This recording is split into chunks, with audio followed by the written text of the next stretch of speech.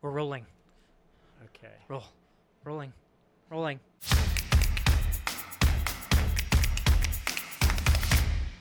Welcome back. Chad, today we're talking about, do runners need upper body strength and why? Absolutely not. They do not. No. No strength. So, listen, backtracking, I'm going to go to where I was a kid, junior high school. You've got your presidential fitness test. You remember that? Ooh, I loved those things. You loved those things? Yeah. That I always was did really well. my nightmare. Was okay, it? so you did really well. Yeah. So you could do the pull-ups? I did pull-ups for a while. I mean, I think it was maybe it's probably about 6th grade when I started to go downhill with the the pull-ups. Okay, yeah. So, that's interesting in itself because, again, depending on the length of your arms and just your mechanics and also where you're at in that stage of your growth in your life as a kid, right? My daughter can do pull-ups, and we've got her started on that stuff pretty early. But when I say started on it, I mean, she's a monkey and she's wanting to just hang on everything. And so it really wasn't something that we really structured that much. But as she was really getting more and more into that sort of stuff, we just had her start to learn a little bit more about how she could squeeze down on her armpits and brace properly and get in a proper pull-up, things like that. But it's just interesting when you look at that evolution. Kids start by hanging on stuff, right? So it supports the point that, we are supposed to have upper body strength and we're supposed to be able to do these things, right? And a lot of these things we could do when you're younger.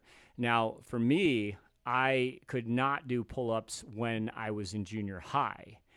And that is where I really started to get the much longer arms. In fact, I have kind of a longer torso in general. And so that made it really difficult for me to do. But I tell you what, the presidential fitness test, it was bittersweet, right? Because when we got to the running part, I love that. And even like the sit-ups, which we know now doing sit-ups are not the best thing for especially the lower back and really to test your abdominal strength. Just a good old-fashioned curl-up where you don't actually have your lower back leaving the ground. That is much more beneficial for us in training. But back then, it was all about sit-ups. I wonder where that came from, sit-ups. I mean, what kind of a test is that? What's that even good for? Like, I can understand pull-ups, like, from a functional standpoint, like, pull yourself up on something. That's a really amazing thing to do. But sit up. Well, training has come a long way. So back in the day, they did consider that to be a good test for abdominal flexion. And of course, they would probably refer to that as just a good overall test for abdominal strength, right? Yeah. But now we know that you're actually doing a lot more compensation and stressing other areas that you shouldn't be. So we were doing lots and lots of sit-ups, and I would do fine at that. But then I actually had my best numbers, I think, were in my sit-ups, right, besides the running. And then, you look at the push-ups. Back then, I think that I eked out maybe 7 or 8, but I'm sure they look terrible. I'm sure I wasn't actually bracing my spine and really doing it with good form. But you just do the best you can. And I think I was headbutting the ground with every push-up, right? And for the pull-ups, I just, hang there and listen to everybody laugh at me because I couldn't get any. And I try to get that first pull in and you just barely bend your elbows and you're just kind of wriggling around like a fish out of water and trying to kick your legs up. And I never could get my chin over the bar, right? Dang. Yeah. And so, I thought to myself back then, well, yeah, I don't even really need these things, right?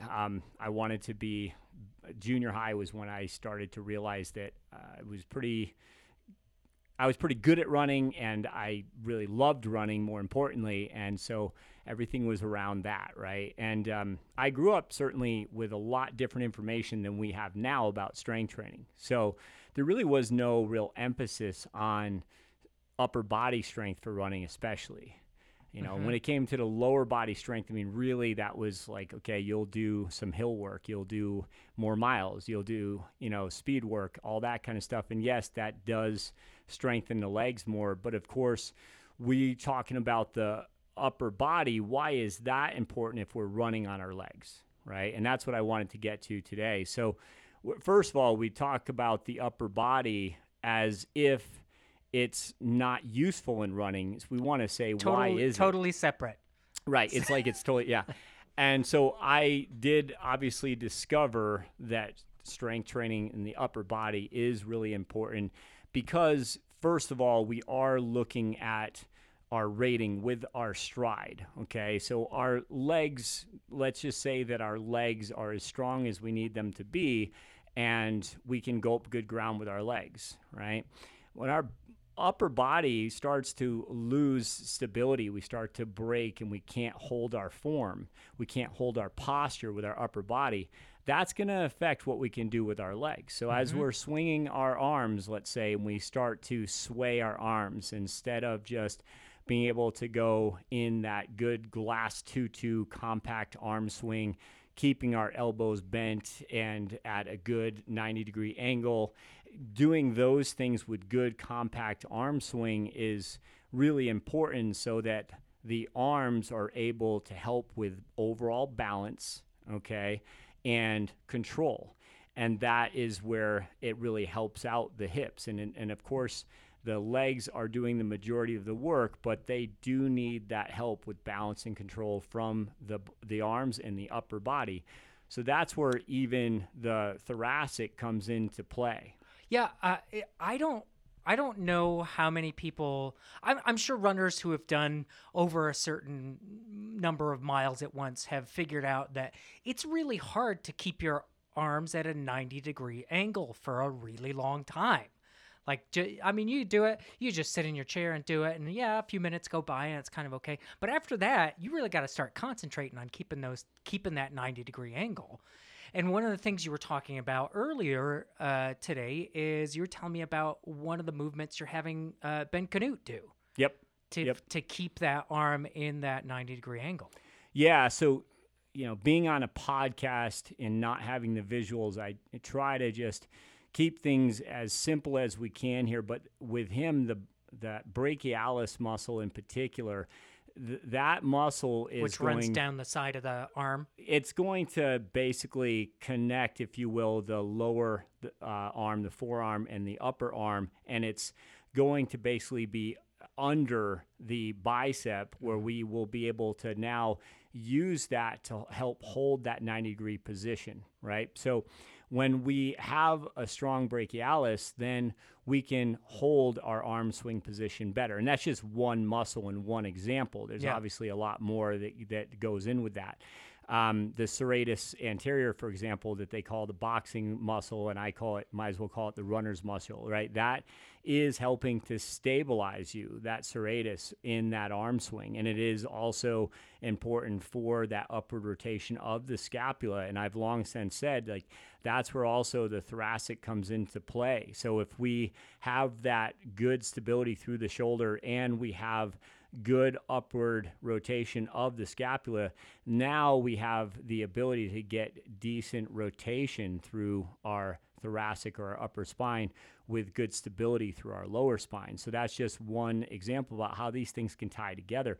But if you can't hold that arm position and you start to lose that posture, then it really becomes a matter of the weakest link, right? So I think that's the way runners really need to think of it is, what is the weakest link in the body? Because at a certain level, that link must be addressed if you want to get the most out of your body. So that we can't ignore our weakest link. And in my case, I couldn't ignore doing pull-ups. I had to be able to get to the point where I could do pull-ups. And sure enough, what ended up happening is, with my ability to be able to get in pull-ups and to be able to eventually get up to 20 and above 20 pull-ups, that increased my ability for speed. That had direct crossover to that for all the reasons really that I just talked about. So with more strength and stability, more of that gave me the ability to run faster. Okay. And of course, I would say that let's not forget about the power economy part of things. So not just your a burst of speed, but also we can include now things like doing push-ups, even doing good weighted dumbbell presses with, I think, with more function towards running. So not the traditional chest press we've talked about before in other podcasts where you're pinning your shoulders back and you're restricting movement in your scaps, but where you are, the push-up is a good way to think of this, where you can now move the shoulder blade freely, and even as you push the ground away, keep pushing the ground away, so you get more of that full range through the scapula, and of course, you get all the strength adaptations that are more relative for your running and your arm swing. So that's where, again, even push-ups, I had to learn how to do those properly, not headbutting the ground, because I would basically get my head to reach the ground way before the rest of my body, right? And then and then wonder why my shoulder hurt afterwards, right? So this is the important factor, is that we're actually training these things so that we're getting our weaker links supported and strengthened, and now we can maximize our potential for our gait more with our legs. So with what I just talked about with the arm swing, when your arms are swinging a little bit out, or if you're over rotating, or if you just get plain tired and you start to do what I call the drummer, where you start to basically drop your forearms down as you're running, and you're losing all of that capacity or that rhythm that could go towards gulping ground, right? So you're losing some of that stability, you're losing some of that overall balance that supports the opposing leg, right? And so that's where we start to lose ground, literally. We can't gulp as much ground. Our gait cycle can shorten up because of the arm swing. And so when we don't lose that posture and we can keep the arm rating up and swinging with good full potential, then we can keep that gait going and gulping. And that is really important to be able to get not only to the finish line faster or to get more efficient in those ways, but of course also to reduce the risk of injury. So let's not forget that if we are not being able to control our posture, if we are essentially losing our form, then we are going to end up paying the price somehow, because we're exceeding our current capacities. So if you want to be able to run longer than 15 minutes, let's say 15 minutes right now is just how long you can run, and until you feel like you're starting to get in some sort of pain or just lose your efficiency, and now running's, you can feel it. It's like way more difficult, right? A good measure to me, strength to me, is also a big protector when I'm doing strength training, I'm doing movements. And I was talking to you about this earlier today, Chad, is that because I'm training for this new 50K first goal and then into 50 miles for the beginning of 2022, I'm now just prioritizing my running again, getting a lot more consistent. And quite honestly, it's just the game of life, but I haven't been able to get in as much consistency I wanted to. One, with the Olympics, I would get in 20 minutes here and there, 30 minutes if I had time, just enough to sort of maintain what I could. But also the fires hit here in Reno. Smoky. Yeah, and I couldn't just get out there and do a quick run. And so now the skies are clearer and clear enough where I can go out and run. And I've been running every day now, just starting off with 30 to 40 minutes. But, I know, because of the amount of time I've spent strength training, that I'm nobody's bulletproof, but I've also given myself a lot better ability to hold my posture even when my lungs aren't as fit anymore and my cardiovascular system needs to ramp back up.